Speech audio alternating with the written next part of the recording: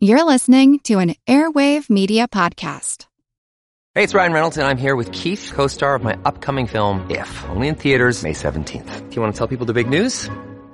All right, I'll do it. Sign up now and you'll get unlimited for $15 a month and 6 months of Paramount Plus Essential Plan on us. MintMobile.com/switch. Upfront payment of $45 equivalent to $15 per month. Unlimited over 40 gigabytes per month. Face lower speeds. Videos at 480p. Active Mint customers by 531.24 get 6 months of Paramount Plus Essential Plan. Auto renews after 6 months. Offer ends May 31st, 2024. Separate Paramount Plus registration required. Terms and conditions apply if rated PG.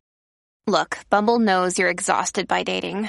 All the must not take yourself too seriously and 6'1" since that matters. And what do I even say other than, hey? Well, that's why they're introducing an all-new Bumble. With exciting features to make compatibility easier, starting the chat better, and dating safer. They've changed, so you don't have to. Download the new Bumble now.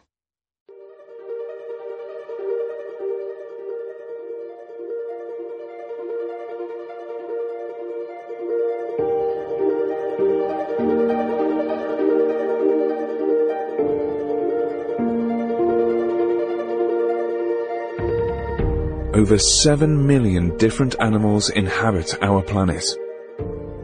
Now, the Ili pika lives in the Tian Shan Mountains of northwest China. What can they teach us? Researchers think that they might be a canary in the coal mine because of the potential impacts of climate change. They indicate Many species are in crisis and need your help. Join the movement at allcreaturespod.com.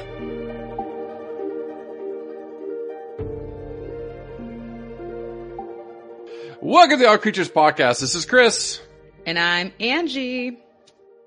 Angie, this went to the top of my list. You sent me this article and I demanded we do this next, right? This is the cutest damn thing I've ever seen, period. There was not much twisting my wrist on this one because I couldn't agree more. I am in love. I have a new species crush.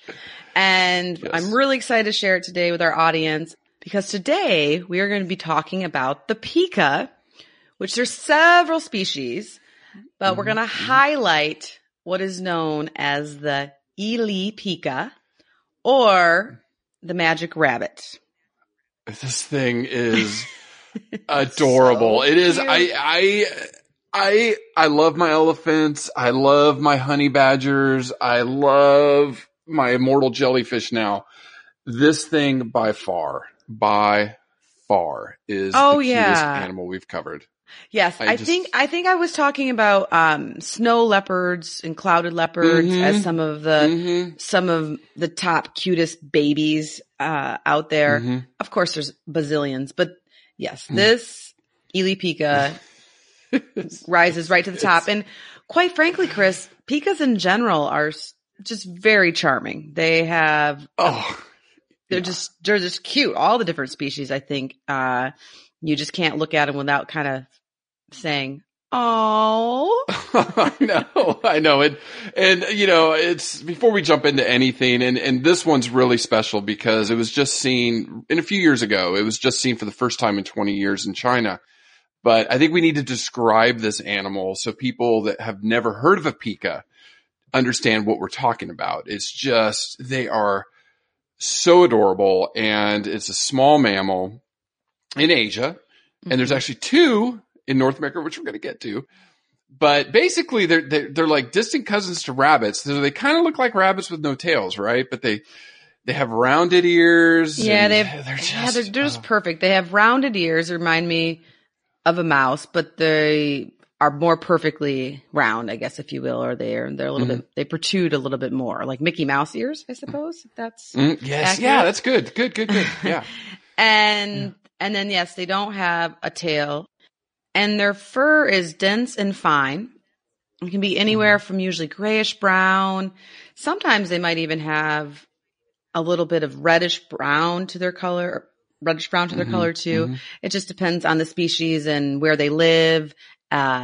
So you just have to go to our show notes and look at them. We're not doing it justice. We're not doing the pika justice in general. Yes. because for a lot of people, it's probably a newish species. Right. Or maybe you've heard of it, but you never really knew. So today you are going to learn everything about pika. Google it or go to our show notes and you will fall in love. And then that's just your normal pika. But when you check out on our show notes and see the pictures of the Ely pika, you will thank us not once, not twice, probably for the rest of the week. Because Chris, what did you said when we first started talking about this last week, you mentioned it looked like a Ewok? Ewok. Yeah. It looks like, it's like a real life Ewok. It is so cute. They call it the teddy bear face. Oh, that's right. That's a good description. Teddy bear face. Yeah. Its ears are super furry too. Perfectly round ears that are furry and the ears are like erect, like I said, like Mickey Mouse ears. And then its face is kind of bristly, almost like a teddy bear or a Scottish dog or something. Yeah. Or Scottish Terrier. Adorable. You sent me that and I was like, okay, that's it. They win. Sold. It's the cutest thing ever. And we have some really good ones on the lineup too. And, this one jumped far straight to head. Rightfully so. We pick ours. And these ones are endangered. So we're going to get to that. That's, there's a host of reasons. And yeah, Chris, when I was doing research on these guys, I came across this quote that made my jaw hit the ground. About the Ely pika. And it's by the researcher that made them famous. And so if you stick with us, we'll talk more about his work. But what he states is, quote, I discovered the species and I watched as it became endangered. If it becomes extinct in front of me, I'll feel so guilty. End quote. Yeah. And so that's what also encouraged us to get the message out there about the magic rabbit, the Ely pika, and hopefully make everyone fall in love and understand a little bit more about pikas and their physiology and how they're actually, interestingly enough, a canary in the coal mine with some of this climate change stuff. Very much. Stick with us, and because we would definitely want to tip our hats to the scientist that is trying over in China that is working very, very hard to save this magic rabbit from extinction before it's too late. Yes. They're facing a ton of pressures that we're going to get to.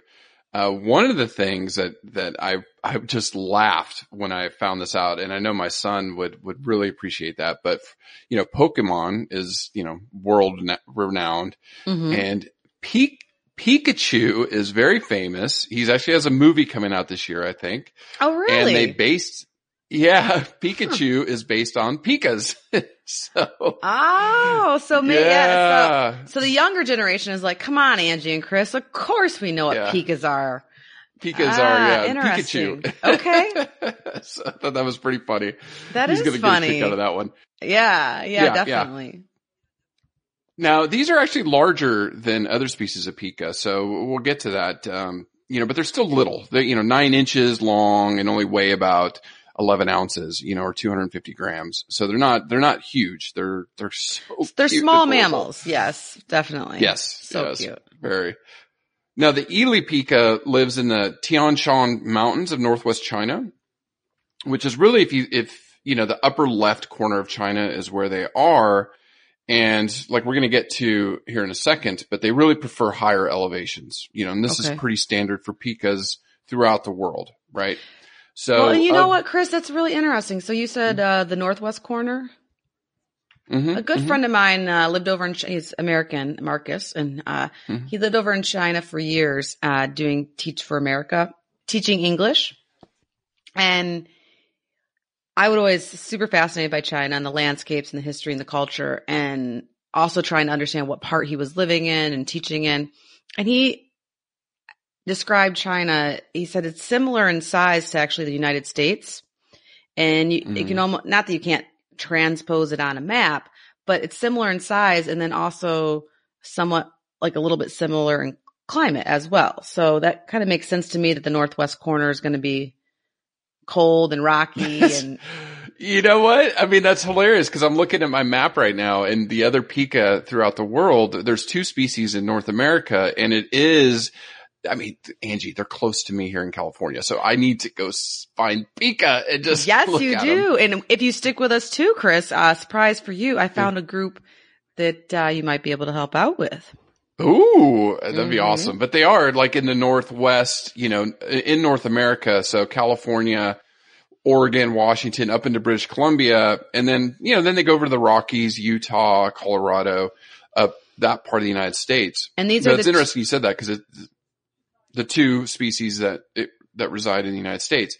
Now there are Pika throughout Asia too, in China, Russia, Japan, even down through Nepal. So Pika are all over that part of Asia. Mm-hmm. Yeah, there's 30 species. So 2 of them in North America, and then the remaining 28 in Asia, or a little bit into Eurasia too. I read somewhere potentially. Yeah, Eastern Europe, but they've been kind of pushed out a little bit with the expansion of humans, obviously.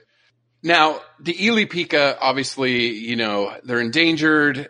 They're just, we haven't sold you on how cute they are. I'm sorry. You will. I don't think we possibly can. I really don't. Obviously, if you're driving, do not get your phone out.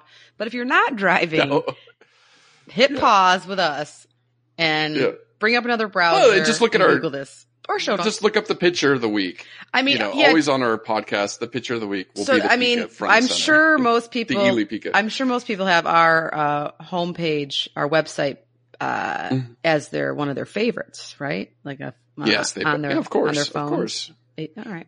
Yes.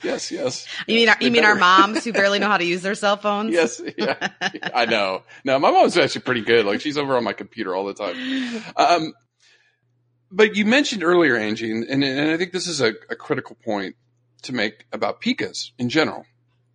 You said canary in the coal mine, and they absolutely are a species of really looking at the changes in climate change, especially in the alpine, they call it alpine biogeography. Right. The changes in temperature, because these things are really sensitive to temperature changes. So scientists are using them as an indicator species, right? Oh, yeah. Yeah. And I think this is a good time to point out that in general, Pikas live in kind of 2 main ecotypes. One's associated with rocky habitats that Chris and I have kind of already mentioned as far as the Northwest, and the United States and of course into Canada. But the other is what they call like meadow, steep forest, shrub habitats.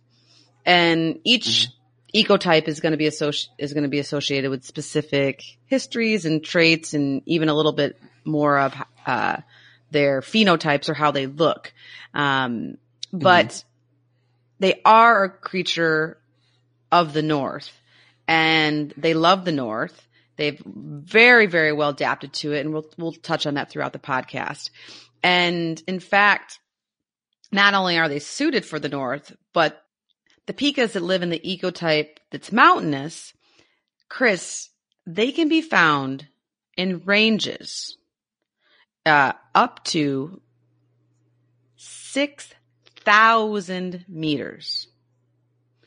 Wow. Which is, quick math, of course I have it on my notes. Like 20,000 feet? Yeah, it's like Whoa, 20,000 look feet, at you. right? Yeah. I had to have little notes. But yes, 20,000 feet. I was thinking back, I was really proud of myself. I'm like, oh, I think I did like 8,000 feet one time when I was at Glacier National Park. That's like nothing. That's like nothing. You don't think I did that? I was having, no, I'm just saying it like, yeah, no, thank you. I didn't hike up that. Well, I thought 7,000 or 8,000 feet was like high. That's not high. I was at a conference in Keystone, Colorado, and I thought I was going to die walking the stairs. And I was like, 20,000 feet. Yeah, no, thank you. I mean, Everest is close to almost 30,000, right? So, you're talking Himalayas. Yeah. Right. Really high. And really high. Yeah. And so they're really well adapted for this mountainous region. Some, like I said, it's actually the large ear. Well, you got it. Yeah. It's the large eared Pika of the Himalayas that goes up to, that's been recorded at, 6,000 meters. So, or even if they're of the more meadow steppe ecotype, they're still in cold weather. Like they are a cold weather critter. Which is actually apropos for this time of year here for my friends, in the northern North America and Chicago. It's today is Little- seeing little chilly. some historic below sub-zero weather due to some polar vortex. It's like 50 degrees. Angie, it's 50 degrees here and I'm freezing. I know. Such a weather wuss. I know. It's like it's 40 Fahrenheit here, and I've got my hot tea, and oh my gosh, I actually slept with a heating pad last night, to tell the truth. But John was so But funny. hey, real quick. He's like, you need to stop that. That is too much. Is sucking too much energy. I just think he wanted me But to our snuggle friends in closer. Australia and New Zealand and down there, it's like 35 degrees C. It is like baking. It's like 40 degrees Well, and C almost down there. and that's the thing that with this whole with climate change is, it historically was called global warming, which was an unfortunate misnomer because I think it could confuse Right. people that, I mean, yes, the overall Earth's temperature is increasing, but because of that, there's going to be crazy shifts in weather, and which means places like Chicago and, places that aren't seeing a lot of sub-zero You're weather. seeing extremes. They've Really seen extremes, extremes. yeah. Exactly. Yes. And so with the Ely pika, or pikas in general, I mean, why should we care? Well, there's lots of reasons we should care. One of the main reasons we should care is because pikas, due to their sensitivity to this temperature and their dependence on sufficient snowpacks and summer vegetation, which we'll talk about when we get to diet, nutrition, and behavior, the American pikas, which are the first one is the American pika, and the second one is the collared pika. Researchers think that they might be a canary in the coal mine because of the potential impacts of climate change.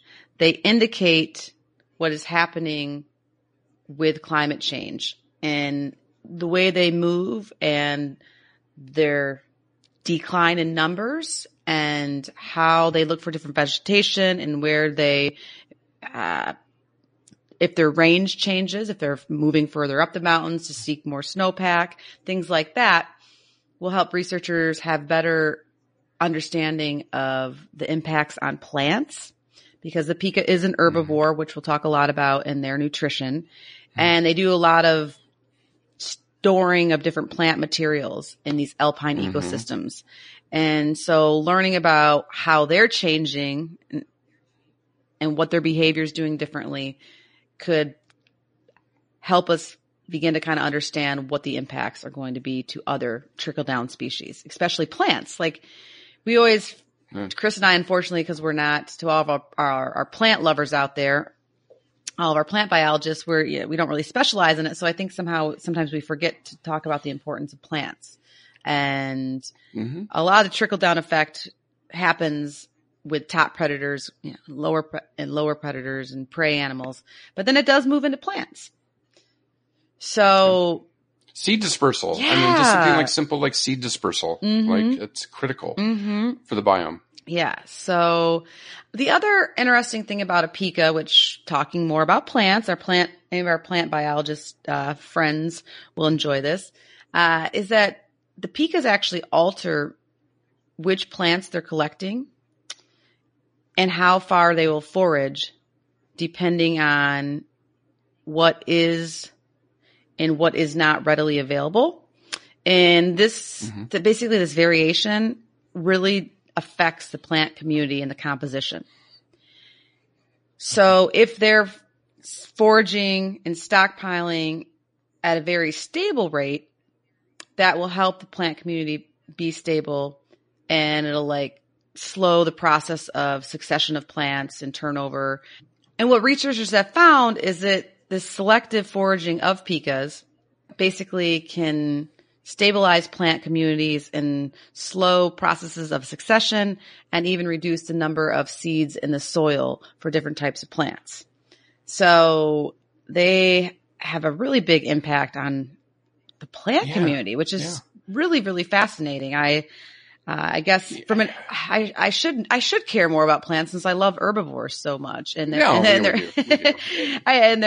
impact. And so the reading up on this was just really fascinating me to see kind of the whole big picture.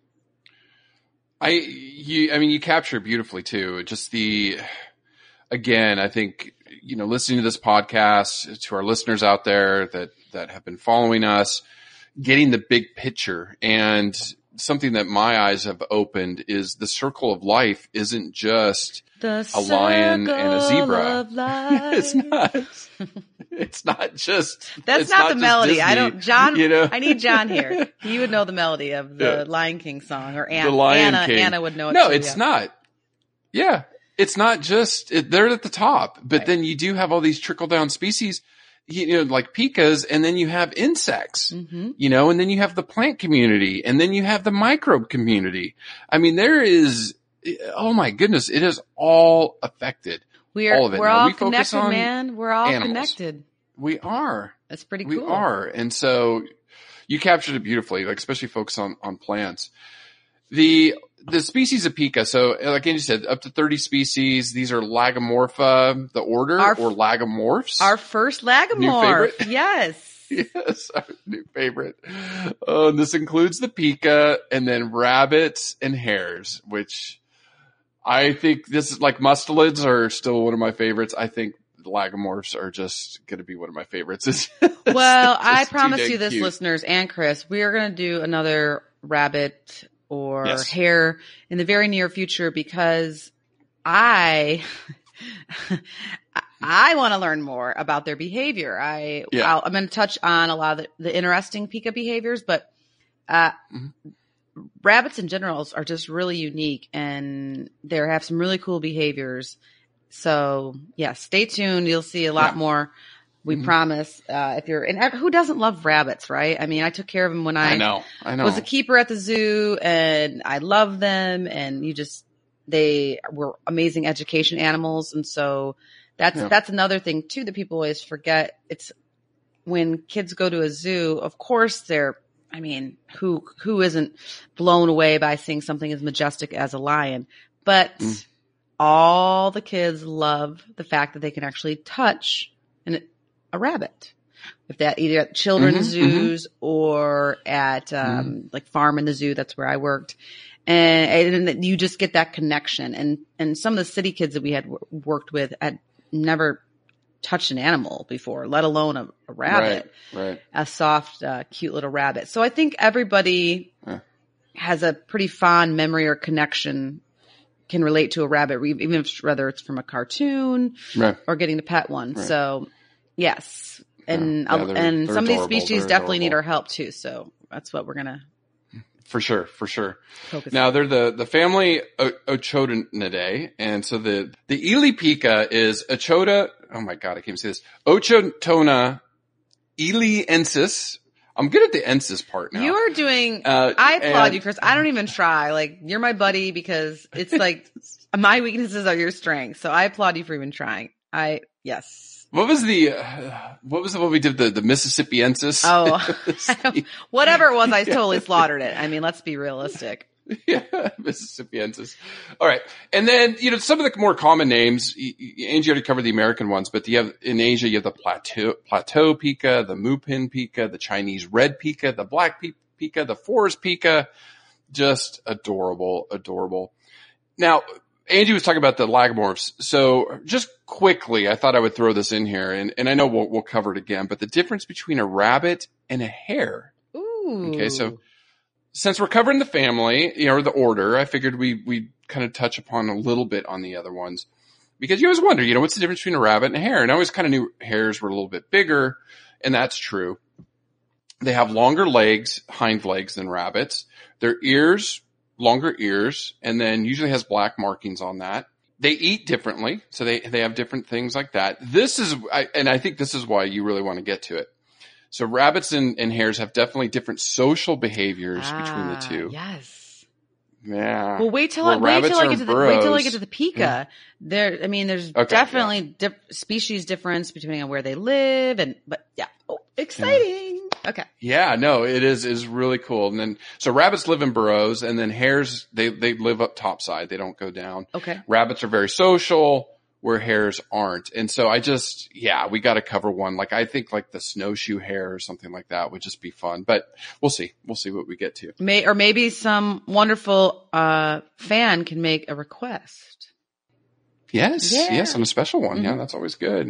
My friend Julie, she wants tigers. Okay. And then I have a special friend, Julie, Bree, we're she working wants on ferrets. So, so cool. we've got some, little Bree, she sent me one and I was like, oh, we love mustelids, but, we'll get to it. Well, we did the black-footed ferret. Would that be enough to tide her over? Yeah, she did, but she really wants the minks. So I was like, oh, we will cover them. Oh, and maybe cover some hair physiology or something. That'd be kind of cool. Now, Angie, these things are amazing. Again, I mean, every animal we cover, the evolution, now not as ancient as, some of the crocodiles and the alligator, Mississippiensis, that we've covered. But, they've been around for 40 million years. Again, these animals have taken a long time to get where they're at today. Mm-hmm. Pikas split off from rabbits and hares about 30 million years ago.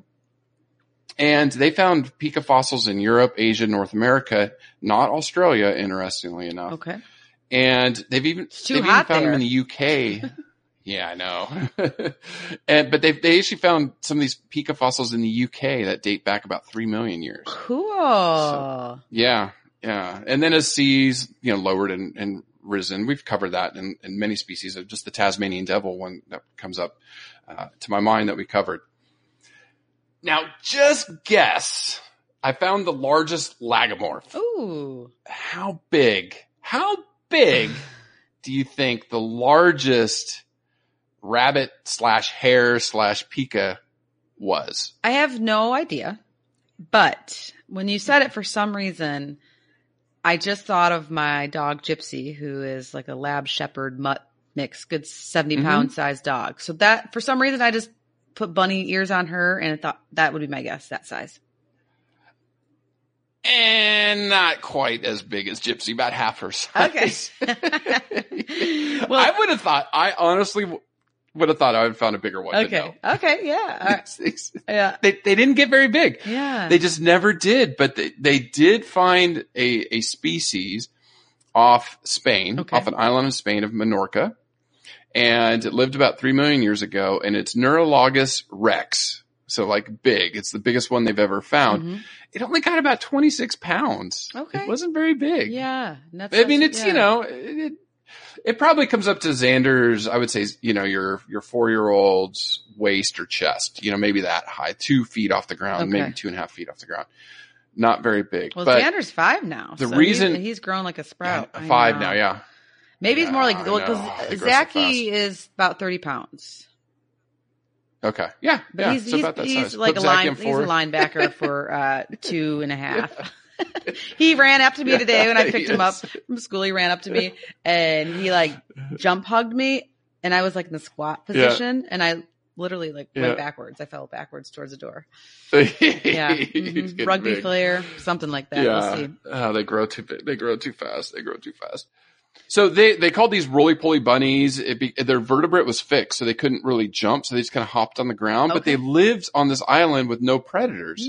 So they just kind of lazed around and they just hanging out at the beach. I would love this life. And they were able to get bigger. Yeah, and they weren't preyed upon. So there you go. It's interesting. I'm always expecting to find these 10 feet rabbits. Like of your almost worst nightmares, right? Yes, it was like a good dream, but a bad dream. I don't know what to think right now. Well, what I found interesting with here, I'm going to try it just for you, Chris. The Ochotonidae family. That was horrible. Okay. Ochotonidae. Yeah. I don't know. No, it was good. But the pikas, for lack of a better word, represents a third of the lagomorph diversity. So the 30 species represent about a third. I had no idea that they represented that much in the lagomorph family. I guess I would have had no idea that there are that many pikas out there. That they had such a rich diversity. And it's just an animal. I've heard of them before, just never really thought about them. Never really. I know. That's why this podcast is so awesome because I learned so much. I know. Yeah. Until you sent me that picture and I was like, we're doing that next. Yeah. Period. Yeah. End of story. Yeah. I don't care. Stop the presses. We're doing that animal. And when I looked at it next. though, I was like, this is fake. Like, somebody photoshopped this. Yeah. That's what I thought. That was my first thing. No kidding. And then when I realized Like a it was jackalope, right? Yeah, right. When I realized it was real, I quick was like, well, what's it related to? That's just kind of the evolutionary biologist or wannabe in me. And I actually came more up into like raccoon or I did not go lagomorph. No. You know why though, Chris? Because I was not familiar with pikas. I think if I had a little bit more education on pikas and understanding their diversity and their body shapes and their beautiful round Mickey Mouse ears, it would have maybe dawned on, and where they live in these rocky, a lot of them are in these rocky sloped mountainous terrain. But anyways. Yeah, they're amazing. They're amazing. Now, again, being a small mammal, their lifespan is probably on average around 3 years, but they can live up to 7 or 8 in there. And like you mentioned earlier, so some of the physiology stuff that I found is they're a herbivore, which we talked about. About 9 inches, again, we said, long. These ones are the Ely pika is a little bit bigger. They can run about 15 miles per hour or 24 kilometers per hour. I have a question for you. The fastest lagomorph, who would it be and how fast? Well, probably the jackrabbit. Yay! Ding, ding, ding. All right. Good job. Thanks, Good job. Thanks. Good job. That's yeah, his name. It is. Now, speed, I'm not going to probably get so correct. That's a hard one. You said pikas 15. Is that miles or kilometers? Miles per hour. Jackrabbit. 30 miles per hour? Close. Just add another 15, 45. Oh, wow. They're pretty fast. Whoa. Yeah, I know. They're pretty fast. 45 miles per hour, 72 kilometers per hour. They can go pretty quick, but that was good. It was a good guess though. I wouldn't have guessed that. Now, one of the things you talked about was temperature sensitivity. So anything over 78 degrees Fahrenheit, they really start to suffer. And then that's where, they can end up dying if it gets too hot. Exactly, Chris. Yeah. Pikas require really cold temperatures to live. And these changing temperatures have forced some pika populations to restrict their ranges to even higher elevations, probably with less food plant choices and things like that. And it's not like, oh, I don't like to be 78 degrees like my husky dog used to be. No, I would always shave him and keep him in air conditioning all day long. But because of their physiology, pikas have really high metabolic rates. And and they have low thermal conductance. So even at moderately high temperatures, so 80 degrees or something that us humans would think is perfect, they have a low ability to dissipate heat, which is really important when you're in a hot climate, right? So, us humans, we can sweat, dogs pant.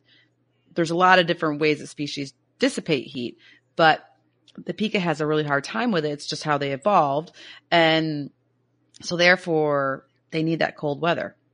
Yeah. It's, I just hope we combat this and we can get the stuff turned around, because it's just seeing animals like this suffer and then knowing the plants will suffer and then the insects will suffer and then we'll suffer. I mean, it's just sad. Now, I can't wait till we get to behavior. We're going to get there. So they're diurnal, right? So somewhat active in the day a little bit. I think we'll talk about that. But foraging. Now, they do have predators depending on what part of the world they're in, but mostly like hawks and eagles, like here in the States, coyotes, bobcats, I imagine. Sure. And clouded leopards or not snow leopards would eat them. They could catch them. Yeah. And talking about the circle of life. Yes. That might be the better melody.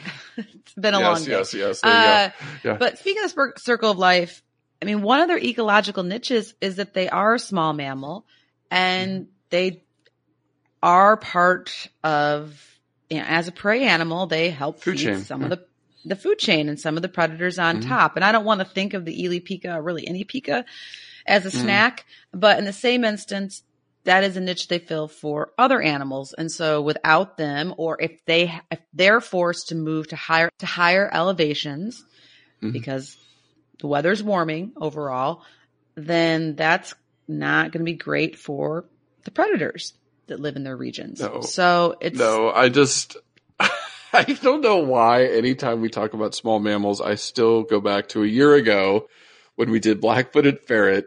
It goes on the prairie dog and tap, tap, tap on the shoulder so it rolls over and then bites its throat. Those poor little pikas. Black-footed ferrets do not mess around. Still that image. I will never get that image out of my head. Yeah. Great episode, folks, if you haven't heard that one. Yeah, well, and the black-footed ferret is also such a really cool American conservation success story. It's one of the best. So of course we have to talk a little doom and gloom here. It's just unfortunate the nature of this podcast, but in general, we like to highlight a lot of successful stories as well. And the black-footed ferret is a really great one. Plus, I got to talk to one of my BFFs from Chicago. Yes. Yeah, Dr. Sattermeyer. Shout out to her out there, freezing her tushy off right now. Oh, my goodness gracious. Yeah. Yes. Yeah, but people of the North, they know when winter is coming. And they know how to dress. Game of Thrones. Mm-hmm. Winter is here. It is here. It's not coming. Right. It's here. It's here. Like we said, the variety of plants that they eat: grasses, sedges, thistles, all sorts of things. Flowers. Some pictures. Flowers. Yes. I found these beautiful pictures of. I don't know if it's the North American pica or the collard, but they have little purple flowers in their mouth, and it's just the cutest thing you've ever seen. But it's not like being cute. That it actually forages on flowers as well as grass. It's a snack. It's yummy. It's yummy. And and then but you'll get to this, right? The haystacks that they take and go store it in their dens.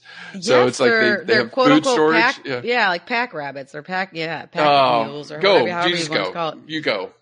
Go. Cause that is just that thought of just them, having hay in their dens to eat. Like, it's pretty, going behavior. Yeah, no, it's really cool. I mean, they collect a wide variety of plant matter. And when we use the word hay, Chris and I are familiar with this. Hay just in the horse world means grass that's been dried. So there's all different types of grasses that horses eat. There's cold season grasses here in North America. And then down here in Florida where I'm at, our horses graze on warm season grasses, but it's fresh and has a lot of moisture. Well, you cut it and you dry it and you bale it and it becomes hay. So everybody thinks of hay and horses. So it was really full circle, really funny when I was reading and the terminology with pikas, especially the rock dwelling pikas, they store their own quote unquote hay pile of so dried vegetation, while the burrowing species that live more like in the meadows, they often share food stores and have hay piles that they share with their mates or their friends, which is another kind of cute visual for me for some reason. So, and so pikas, especially the rock dwelling pikas, store its own hay pile of all this dried vegetation that they've collected during the spring and summer season.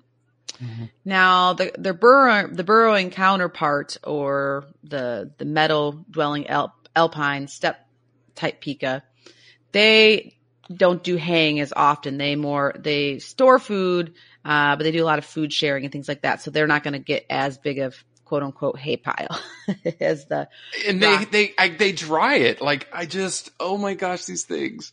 Yes. Oh my gosh. It's like they're little farmers. I know. I want to train my horse to do that. Like, can you cut a whole bunch of grass, set it off to like pick it? So I mean, think about what they're doing from an animal's point of view. Is they're actually, they're using their front incisors.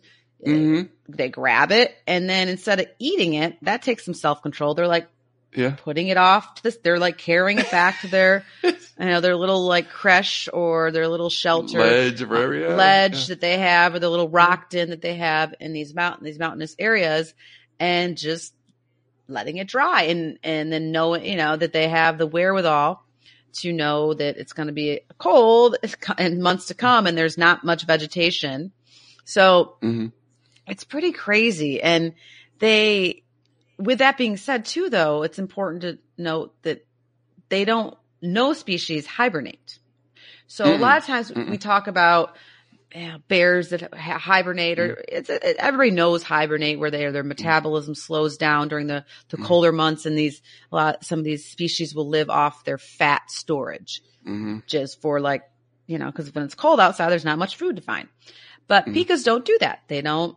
I mean, they're like totally fine with the cold. They're like loving it. Yeah. And they have the dense fur, fine dense fur to deal with it.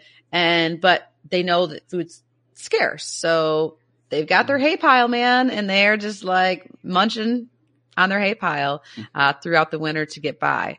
So it's just, I mean, and of course their peak activity is going to be just before the winter months, when they really are, spending a lot of time collecting and storing food.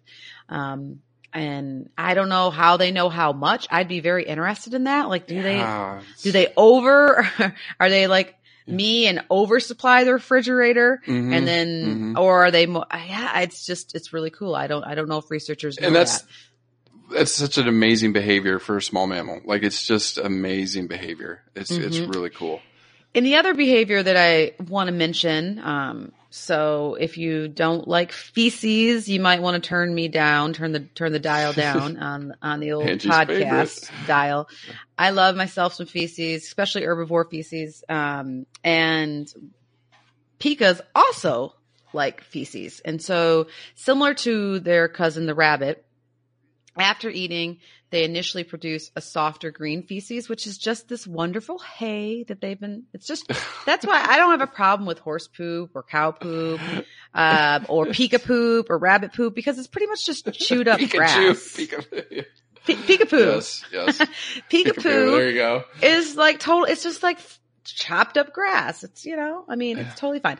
But so what they do is they produce this soft green feces, which they actually eat again to take in further nutrition, before producing a final solid fecal pellet. And so everybody who's not familiar with this behavior in rabbits is probably like, huh? And as a rabbit keeper, it's really important in understanding their physiology that us keepers, people that care for animals, a lot of us tend to love to clean, a little type A, and want to keep the animal's habitat very, very clean. But with rabbits, you just have to make sure that they do have a little access to their feces. I mean, if you just don't want to clean their cage like 5 times a day. Once a day, that gives them more than enough time to find that fresher feces it's still basically full of a lot of really important vitamins and minerals that have the body, because of their high metabolic rate, they're not necessarily able to take the time. They have a very fast transit time from, basically that's like when you eat something, it goes down your esophagus, through your stomach. Quickly. Yeah. It goes through really quickly. And so the rabbits miss out on a lot of vitamins and minerals that could be absorbed. And their bodies are so smart that they know this. And so they've developed this behavior to basically recycle the food and get the most nutrients out of it. And so a rabbit can actually get really sick, if you basically don't let it have access to these first, soft green feces. So don't kiss your rabbit on the lips at home. No. Or a pika, I guess, for that matter, because yes, you don't know if they just ate their fresh feces, but it's very, very important, and it's not gross because it's just like a green ball of grass. So that's my poop story for the day. My pika poo story. All right. Pika poo. I like that one. And now, Chris, regarding their social behavior, it depends. And this is what fascinates me about these guys. And I went down the rabbit hole, pardon the pun, a little bit, but I didn't have as much time as I would like to. And so this is why I would like to study a little bit more as far as lagomorph or rabbit or hare or pika, basically social behavior. So the species in North America that live primarily like in the Rocky Mountainous areas, they are somewhat independent, and they will defend their territory, especially against members of the same sex. They'll, of course, come together and get along to mate, But the North American ones are relatively asocial for the most part. Now, the Asian pikas that live in the rocks, they team up, and I think I read somewhere too that can even be monogamous. They'll team up and defend their territory in pairs. And they spend a lot of their time in the same area. They store their hay together, his and her. There's no his and her hay pile. They put it together. Yes. And they communicate with a lot of vocalizations, which I'll touch on in a minute. But they're asocial outside of their pairing. Okay. So North America, leave me alone. Asia and the rocks, I like you, but anybody else, no, Stay thank away. you. Yeah. Now, in contrast, the Asian pikas that dwell more in the meadows are considered highly social family groups. They consist of adults as well as young. They have communal burrows, right? Because they don't have the mountains to hide in the crevices, so they have more of a burrows. They live at much higher densities than the rock. Their cousins, the rock pikas, and they have. This would be if you're doing a behavior study, you probably want to. And you get to pick your graduate project, you probably want to pick the meadow pikas because they seem to have a lot more like affiliative behaviors. And affiliative is just a fancy word for social, right? They'll do some allo grooming or mutual grooming where they groom each other, nose rubbing, and they basically will defend their family, their territories together as a family. And then they have a huge family hay pile too sometimes. So I just found that was really interesting because I don't know if we've seen that in other species where if there's multiple species that they have such drastic social behaviors depending on where they live. And of course, it's probably evolved over time for different reasons. But yeah, I want to learn more. And I don't know. Yeah. I don't know with rabbits. I need to brush up on my small mammal behavior ecology and physiology.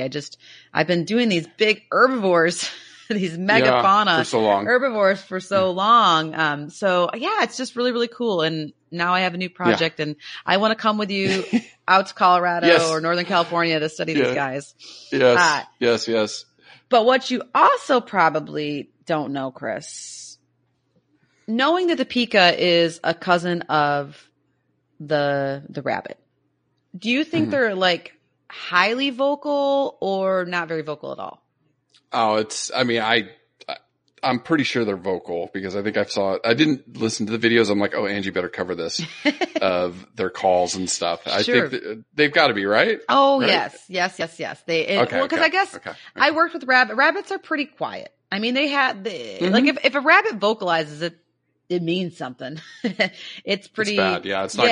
Yeah. It's pretty rare. But once again, I don't want to talk too much about rabbits and hares because I haven't studied it and I clearly don't know.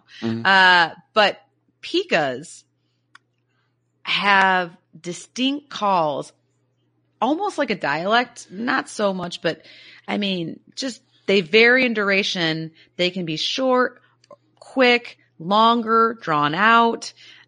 They have songs. Incredible. Okay. And the calls are distinct. When I say dialect, that's a little bit maybe of an over exaggeration, but the calls are distinct due to geographic variation. So that's maybe where dialect comes more in. And the pikas can determine what kind of call to make back to a pika that it's calling to. And these vocalizations are used to recognize individuals, predator warnings, territory defense, and then, of course, as a mating call to attract the opposite sex. One study, researchers reported that their calls within family groups differed per season. So I guess, they have like summer calls and winter calls and probably like, oh no, winter is coming. Yeah. No, they're excited about it, right? Yeah, they're probably excited. They're like rolling in their hay pile, like I'm ready, you know? I just, with these little guys, it just the diversity of small mammals, we just need to cover more of them. That's my final answer because It's really interesting. And well, here, Chris, I'll give you a little example of a Pika vocalization. Stand by.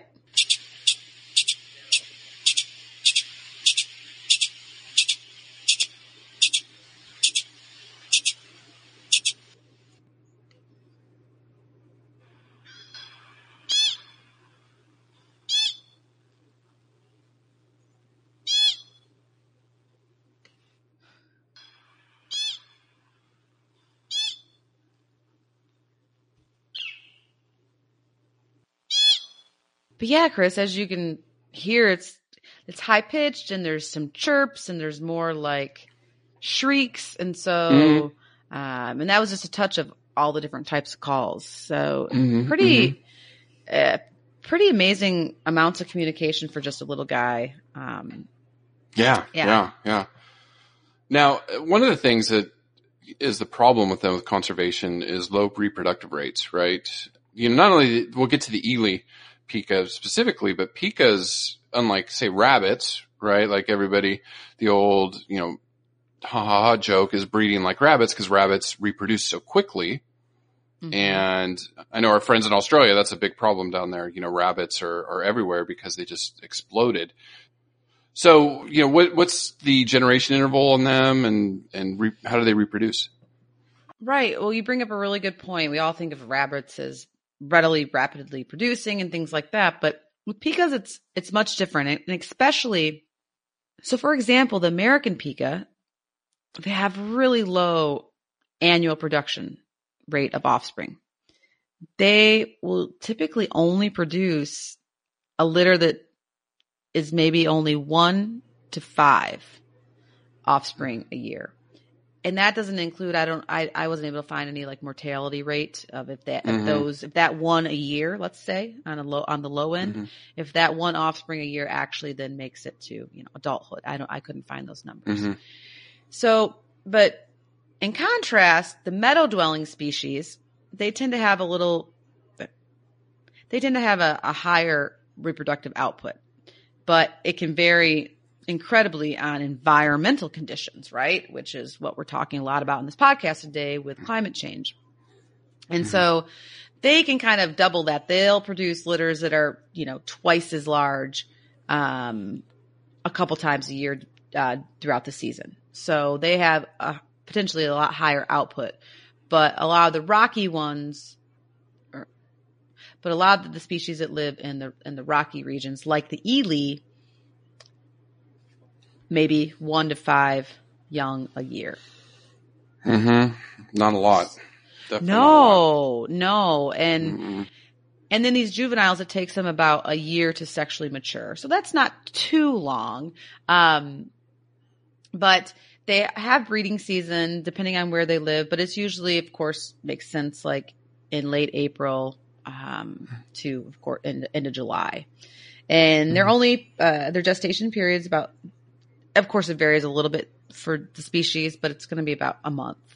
So that way they can get the offspring on the ground while the weather is still nice. Or if you're a meadow dwelling Pika, you might have a couple different litters throughout the breeding season, if you're lucky.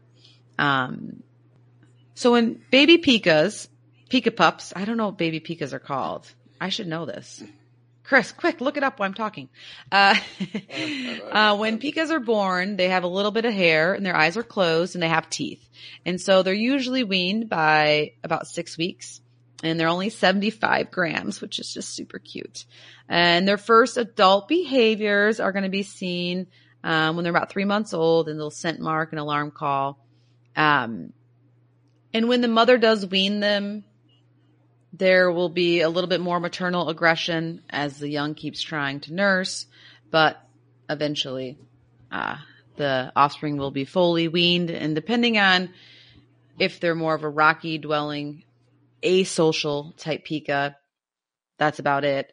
But if they're a little bit more of the meadow dwelling type Pika, they may continue to live in their parental territory for at least the first year, if not longer. And Chris, we joke a lot on this podcast about parents and deadbeat dads. Has come up different times. I didn't find too much about Not the sea dragon. Not the sea dragon. Right, not sea dragon. The one of the 70 we've covered, the sea dragon. Yes. Thank you. Yes, award-winning dads there, for goodness sakes. And I couldn't find too much about the paternal role of pikas in the parenting, but the maternal pika behavior is interesting. In some rocky species, not necessarily in the meadows, the super social ones, but in the rocky species, some of the moms exhibit what's called absentee maternal care. And this sent me down a rabbit hole. Ha ha ha, pardon the pun. It never gets old. Bada bing, bada boom. Yeah. Never gets old. But what this is, and this is once again, this is why I want to cover more rabbit species, is in lagomorphs, in certain species of lagomorphs or rabbits, moms kind of get a bad rap for being deadbeat moms. Mm-hmm. Now, and what's been reported is that they only nurse their young a couple times a day. They don't stay with their young. And that's where they get this absentee maternal kind of title. But and some of the pikas, the rocky dwelling pikas have this. But it's really interesting, Chris, because the more I dug into it, and I didn't give it the due time that it deserves, so I want to look into this more. But researchers actually believe that it's not a deadbeat parenting behavior, that the moms are actually doing this absentee maternal care because they know that their baby rat. What are baby rabbits called? Did we figure that out? It's kits. Baby rabbits are kits. Okay. Thanks, Chris. So the kits, what would I do without you? But so they leave their kits in their burrow or maybe their hay pile or whatever it is, knowing that they're going to snuggle together and that they'll be warm and they're cared for. And of course they come nurse them a couple times a day or whatever it is in quick bouts. But researchers believe that it's not really absentee maternal care. It's potentially protective behavior. If they stay, the further they stay away from their newborn babies, that the less they draw attention to them from predators. Mm-hmm. So if they were with them all day, on the beach, laying around, nursing them every 5 seconds, on demand, this and that, which some species of pikas do. A lot of them do it, the meadow dwelling ones, that it would potentially make them more susceptible to prey. So researchers still don't totally know, but we found a semi-deadbeat mom, but I want to say no. No. There's some kind of evolutionary, advantage to it. Yes. So, and some researchers actually reported that when they were studying the quote unquote deadbeat absentee maternal rock dwelling pikas, that they did actually come nurse like 10 times a day or a lot more than was previously thought or reported. And so I think they need to clear up the data on this. And as far as the Ely pika, guys, we don't know. Nothing. There is nothing. We're trying to, the researchers there in China are desperately trying to find them again in the wild. And yeah, they need your help. And I know it seems very hard to help a small mammal in China that lives in the Rocky Mountains of China, and there's only maybe 1,000 of them left. Maybe. Yeah. How do you help them? Well, you help them by education, by sharing this podcast or the articles that we're going to put on our show notes, or just talking to them. Just put a picture as your screensaver on your phone and be like, hey, let's save this magic rabbit. And then that'll lead into a conversation of like, well, what is that? And then you're going to say, it's a pika. And they're going to be like, what? And then you're going to say, it's like a cousin to a rabbit. And then boom, you just did what Chris and I did. There you go. I mean, that's a good lead into conservation. I mean, and you're right. There's not a lot known because they were only discovered in 1983. And the estimate in the early 1990s was 1,000 to 2,000 individuals. They haven't been seen for 20 years. Now they've seen them again. And luckily, the scientist who we're going to cover has just beautiful, gorgeous pictures of these animals. So that is what put them on the news, which is great, which is really great. But we do know their population's decreasing, severely fragmented. Still trying to identify the threats. I mean, pollution's a big one. Obviously climate change, we've covered that. Grazing pressure in that part of China from domestic livestock. Mm-hmm. And China does consider them an endangered species, so that's good. Yeah. Yes. And low population densities. So, they're spread out, and low reproductive rates, which we covered. So they're facing quite a bit. They're facing quite a bit. 1 to 5 offspring a year on a good year. So, and there's several species of pikas that are doing great and they're not endangered.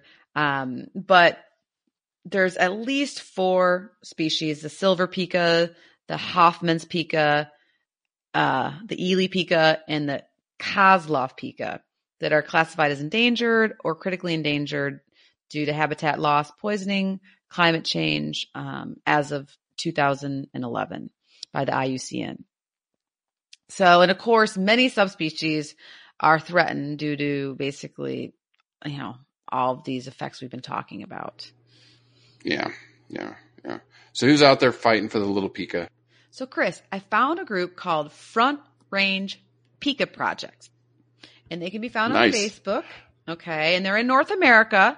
So any of our European listeners or Asian listeners out there, if there are some groups in Asia, I would love to highlight them.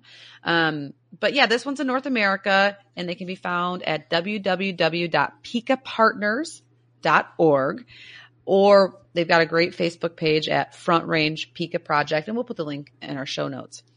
But it's basically, Chris, a citizen science program. So it's right up your alley, my alley, or anybody who's like, how do I help this cute little critter? And what they do is they engage in public conservation research on the American pika.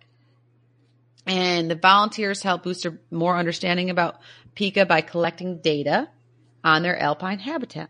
The Front Range Pika Project was created and it's managed by the group called Rocky Mountain Wild and the Denver Zoo, with assistance from pika researchers. Pika researchers, these are the people I need to meet. We got to find some to interview. I know. Pika researchers at the University of Colorado, great school. I had some friends go there. And they work in collaboration with other regional citizen science to collect basically consistent, rigorous, and usable data on pikas across Colorado. And here, Chris, we see once again the Denver Zoo, a zoo partnering with universities and researchers and nonprofit groups to help wild pikas out and learn more about their numbers and collecting data on them, which is really important as we move into this, 21st century of global climate change. So I want to give them a shout out. Check out Front Range Pika Project at pikapartners.org, or find them on our show notes. They have great stuff for you as a listener to potentially get involved with, especially if you're out west, right? Otherwise, you can share the information from their Facebook page and just help educate people on pikas. Yeah, they're awesome. They're awesome. So conservation tips this week, Angie. So I'm thinking, okay, we're talking about hay and so I thought yard. Let's talk about the yard and our lawns and things like that. If you do have a lawn that you water, you should water it during the cool, windless hours. You don't want to water it in the middle of the day when it's hot, because that's water evaporation. And so usually in the evening hours when it cools down is when you want to water that lawn. Now, when it's warmer in the time of year, don't let your grass grow a little bit taller in hotter weather. So again, we're working really towards water conservation, especially in the United States, out west. That's a big topic all the time. But other places, in Australia and things like that, where they're experiencing lots of droughts, things like that. Use mulch. You should always mulch your beds, your flower beds, your plants and things like that, because that helps save moisture in the soil. It's always good and it looks pretty, always mulch out front. And the other thing is plant native or other shrubs that are, a little drought tolerant, those that require less. You don't need cactus everywhere, but I don't think how would cactus do in Florida, No, and a lot of times your local university, your land grant universities in your state will have wonderful resources on what to plant, when to plant them, what species do well in your backyard, front yard, whatever. So yeah, and I mean, our listeners in Europe, they have very similar programs in their countries. You know, we have a pretty big following in the UK and France. And we have and some. Sweden. Yes, this week I think our Australian numbers doubled, if not tripled, from 1 to 3. I think. It was Lee. Lee got his girlfriend or wife or whoever to listen. He got his parents listening. You listen. They said my name in there. All right, Lee. We'll keep saying your name every week. You're our Australian contingent down there. You are hired for a freak. Is that okay?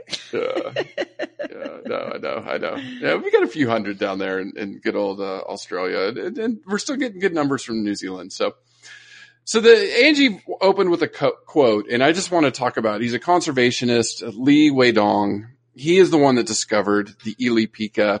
He actually named it after his hometown, where he's from in China. And what Angie said, he retired in 2007 to focus exclusively on this species. And the World Wildlife Fund. He first observed it in 1983. Mm-hmm. And so he's getting grants, and World Wildlife Fund's been a big one. And he spent more than 32,000 American dollars so far over the past 3 decades just to raise funds for them. And he's just an incredible human being. Like, that's why I love these interviews that we do, highlighting these people that are out there fighting. He needs like a GoFundMe. Yeah. Like, it's just like a GoFundMe maybe. It is amazing, amazing work that he's doing. And again, how one person, so for the listeners, if you don't think you can make a difference, you can. You absolutely can. When Angie and I started this podcast, we're like, we're going to make a difference, and we're going to try our hardest to make a difference. And I think we're doing it. You can make a difference. And I know we have lots of keepers and conservation friends that are making a difference. We have a wildlife veterinarian there, right there in Gainesville, Dr. Cottrell, working hard with bat conservation and the things that she does. So, lots of you, thank you for listening. You're wonderful. Share this picture that we're going to post with the pika, and people are going to wonder, what in the heck is that thing? Because it is the most adorable looking face you've ever seen. It is. It really is. It should get you excited about animals in general and then conservation. So please enjoy the Ili pika, all species of pika, all creatures great and small. And I'm so glad we got to talk about a small mammal today. Yes.